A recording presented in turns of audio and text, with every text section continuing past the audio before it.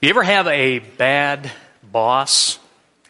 I remember the worst boss I've ever had. It was a job that I had for a very short period of time. He was so bad. We worked for a company that was making elevator panels. You might ask, what are elevator panels? I got this. Hold on.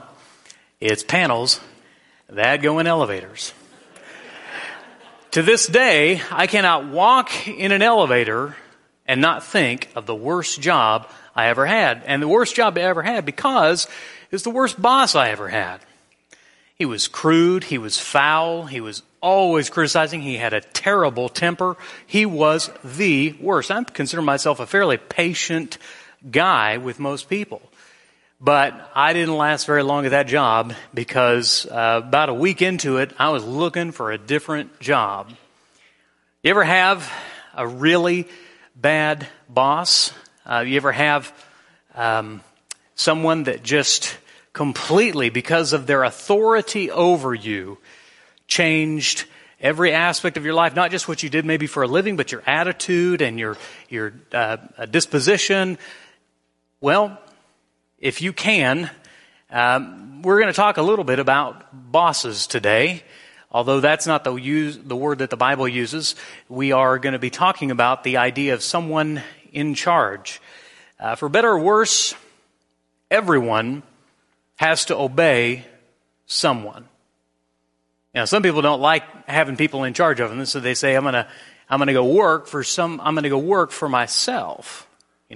So they'll spend 80 hours a week for themselves to avoid working 40 hours a week for somebody else. They don't like the idea of someone being in charge. Maybe you ever have a bad teacher. This teacher just phoning it in. They were just waiting to get tenure. They didn't care really about if you grew in knowledge, if you grew in understanding. They were just there to check off the year until they earned their retirement. Have you ever been, maybe kids understand this, you ever have your parents leave for an evening and they put one of the siblings in charge? Oh, yeah. Especially if you're the oldest child. I remember, Mother, Father, leave, please. Have a wonderful evening. Leave me in charge? Oh, sure. I want you to know that everything in this household is well within my realm of expertise. Worry not, fear not.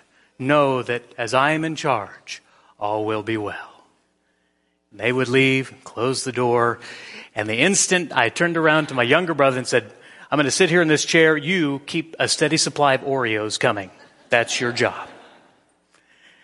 We understand. It's not just that we've worked for people who abuse their authority, but maybe we ourselves have abused our authority. We understand that. The Bible word for someone in authority, for someone in charge, the boss, the head honcho, the big cheese, whatever you want to call it, is Lord. And we typically only use the word Lord in a religious context. But we need to understand that to some degree or another, everyone has a Lord. Someone in charge, someone in authority, someone that you work for. On the human level, you might, terms like sir or master. There are different lords that we serve. The Greek word is kurios. Can you say that with me? Kurios. You can remember that because sometimes your boss will do things that are kurios. But on a more than a human level, we move to the idea of deity. And God says that He is Lord, Jehovah. And He is the ultimate in power or authority, the ultimate of all authorities. Turn to Matthew chapter 20. Matthew chapter 20. Jesus talked about this idea of lordship from a non-religious view. He said in Matthew chapter 20, if you don't know where that is, page 1059, Matthew chapter 20, verse 25, he said, "You know that the rulers of the Gentiles lord it over them, and their great ones exercise authority over them. So even Jesus understood, we all understand that we all have different lords in our lives. People that we serve, people that we have to make happy, people that we have to please, people with the power and authority, and ultimately people who their will exceeds your will. You can be respectful, you can disagree, but at the end of the day, what matters is who's in charge, what they want. Continuing to think about this from a human level. In the Bible, we have stories like Hagar. Hagar was put in a terrible position because of the will of her Sarah, who was her master. Hagar was put in a real bad position, and it had to do with the fact that Sarai said, "This is my plan. I want something different than what God has planned." Joseph had to learn to please and be pleasing to Potiphar. And yet he got in trouble with Potiphar's wife, didn't he? Not because he did anything wrong, but because he was falsely accused. And so she brought that false accusation to Potiphar, and Potiphar said, you can't do this. We understand that. The Bible speaks of several different places where someone serves someone else. All of the Old Testament history, much of it is the story of the nation of Israel in servitude to the Egyptians, in servitude to the Assyrians, and in servitude to the Babylonians. What they willed exceeded the will of what the Israelites may have wanted, and even in some cases, the will of what God wanted. In more modern examples, children have parents. Okay? And this is interesting because parents are put in charge of their children. Ephesians 6 says, "Children, obey your parents in the Lord, for this is right." The hard thing about that is, I'll tell you a little secret, no parent does it perfectly. But they're the ones that God puts in charge, and their will exceeds your will. I tell my own children, you drew the short stick. I mean, you got some parents that are going to have some pretty high standards for you and some pretty tough restrictions. That's our call to make. And someday, when you get married, you'll have your own children, and you'll get to make those calls, and someone smaller than you argue with you about them. We understand that all of us have a Lord. We talked about all of us have a boss, someone that we work for. We have someone that we strive to please. Whatever he or she says is the time to be there, that's what time we're there. Whatever they say the projects are our main focus, that's our main focus. Wherever they want us to go, we go.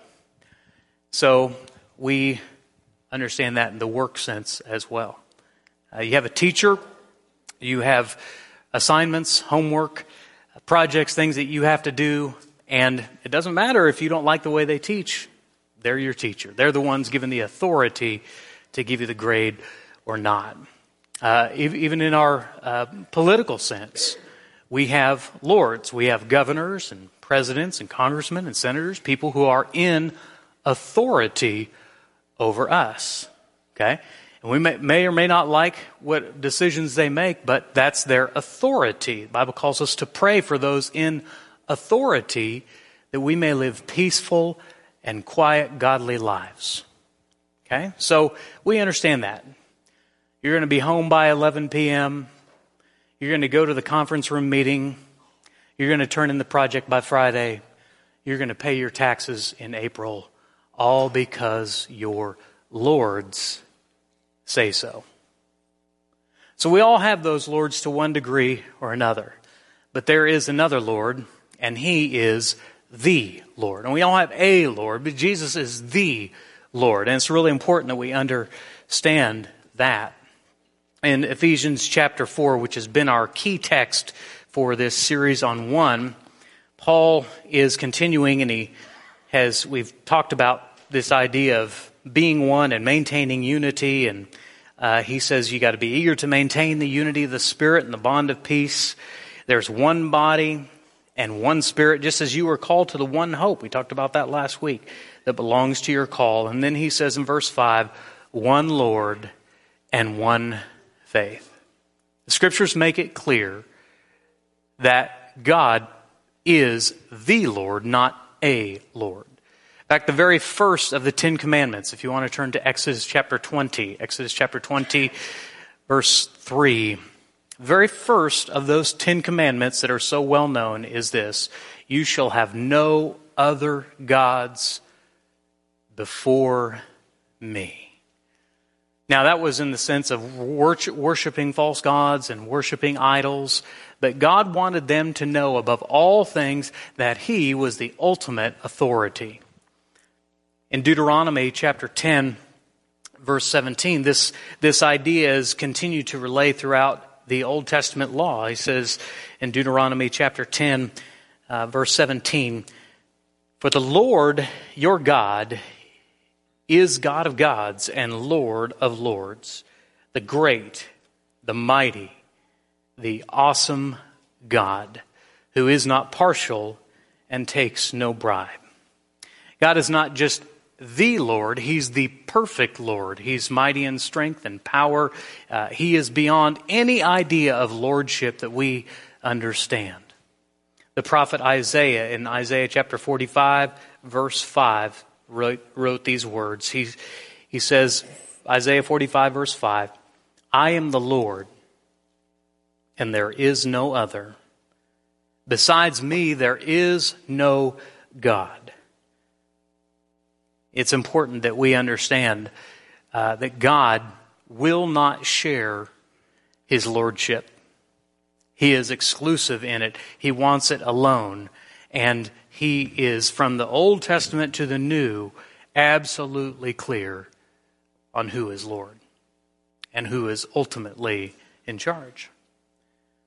In the New Covenant, under Christ, Peter preached the sermon after Jesus had been resurrected. We know that sermon. It's in Acts chapter 2. Now, we probably know very well Acts 2:38. But I want you to understand this crescendo that Peter's leading up to, and it's this. It's verse 36. I mean, he's going through all of the Scriptures prophesying Christ and telling about Christ. Look what he says in verse 36 of Acts chapter 2. He crescendos to this key point.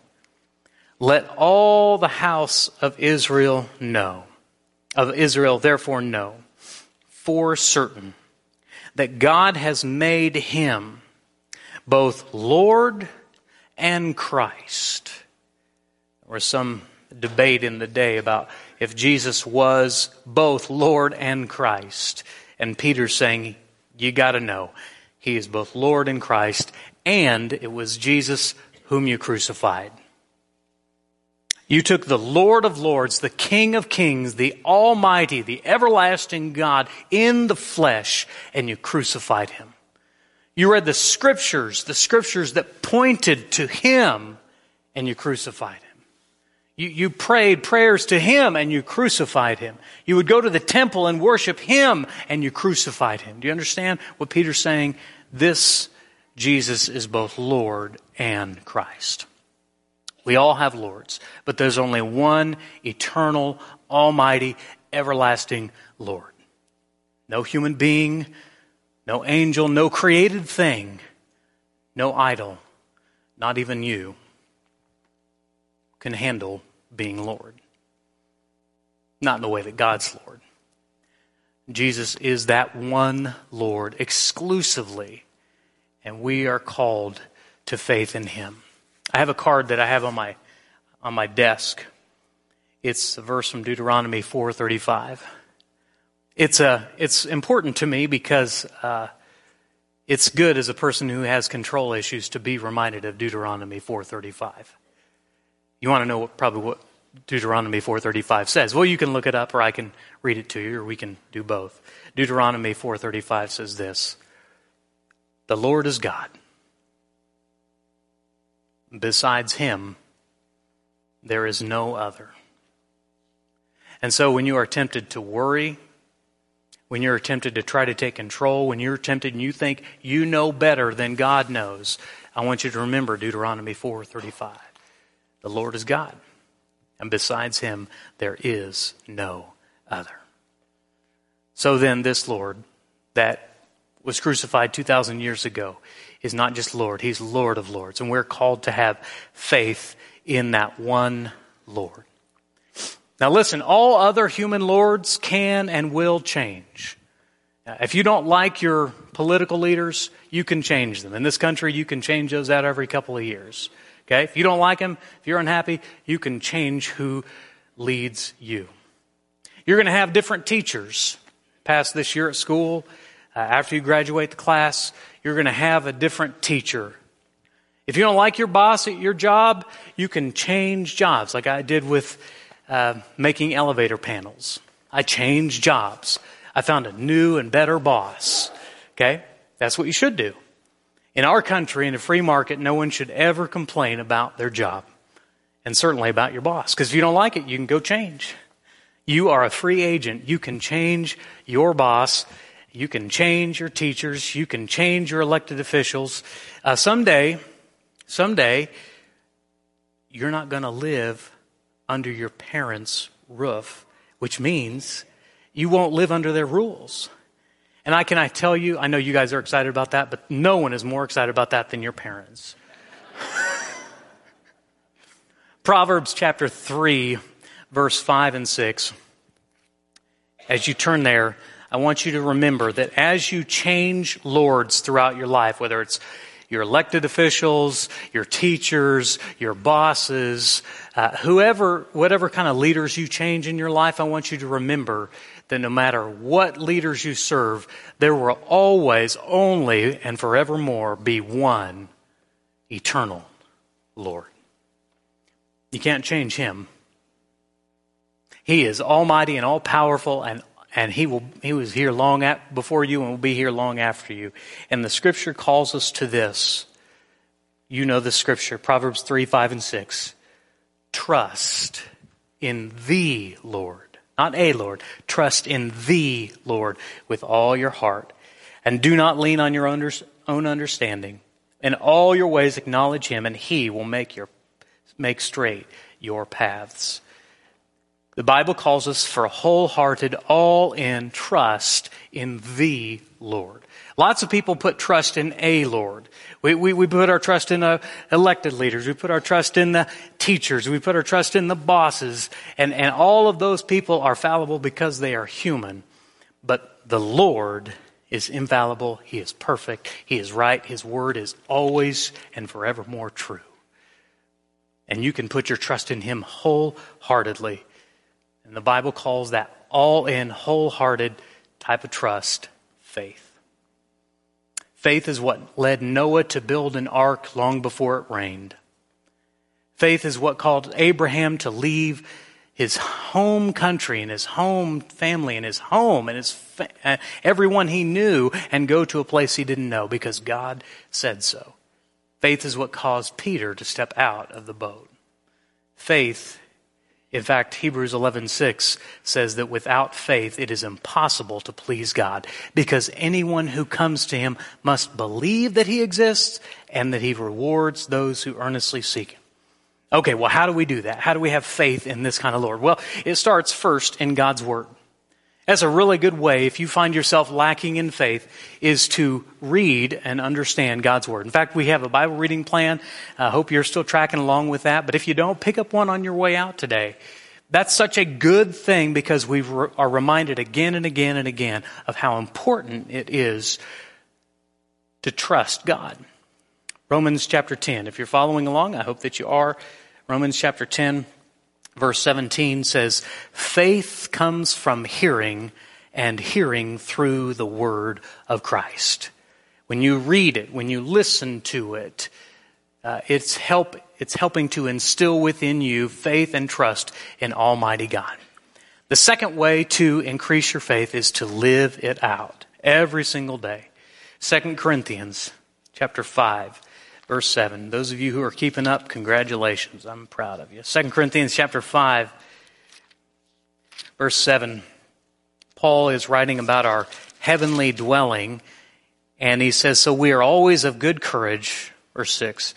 We know that while we are at home in the body, we are away from the Lord, for we walk by faith, not by sight.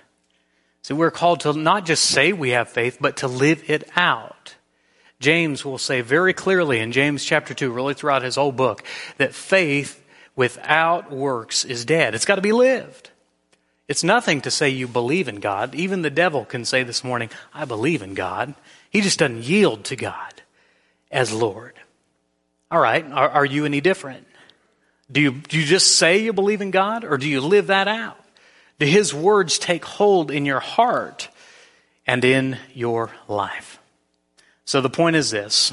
One final question for you, and Jesus asked the question. It's found in Luke chapter 6, verse 46. Why do you call me Lord, Lord, and do not do what I tell you?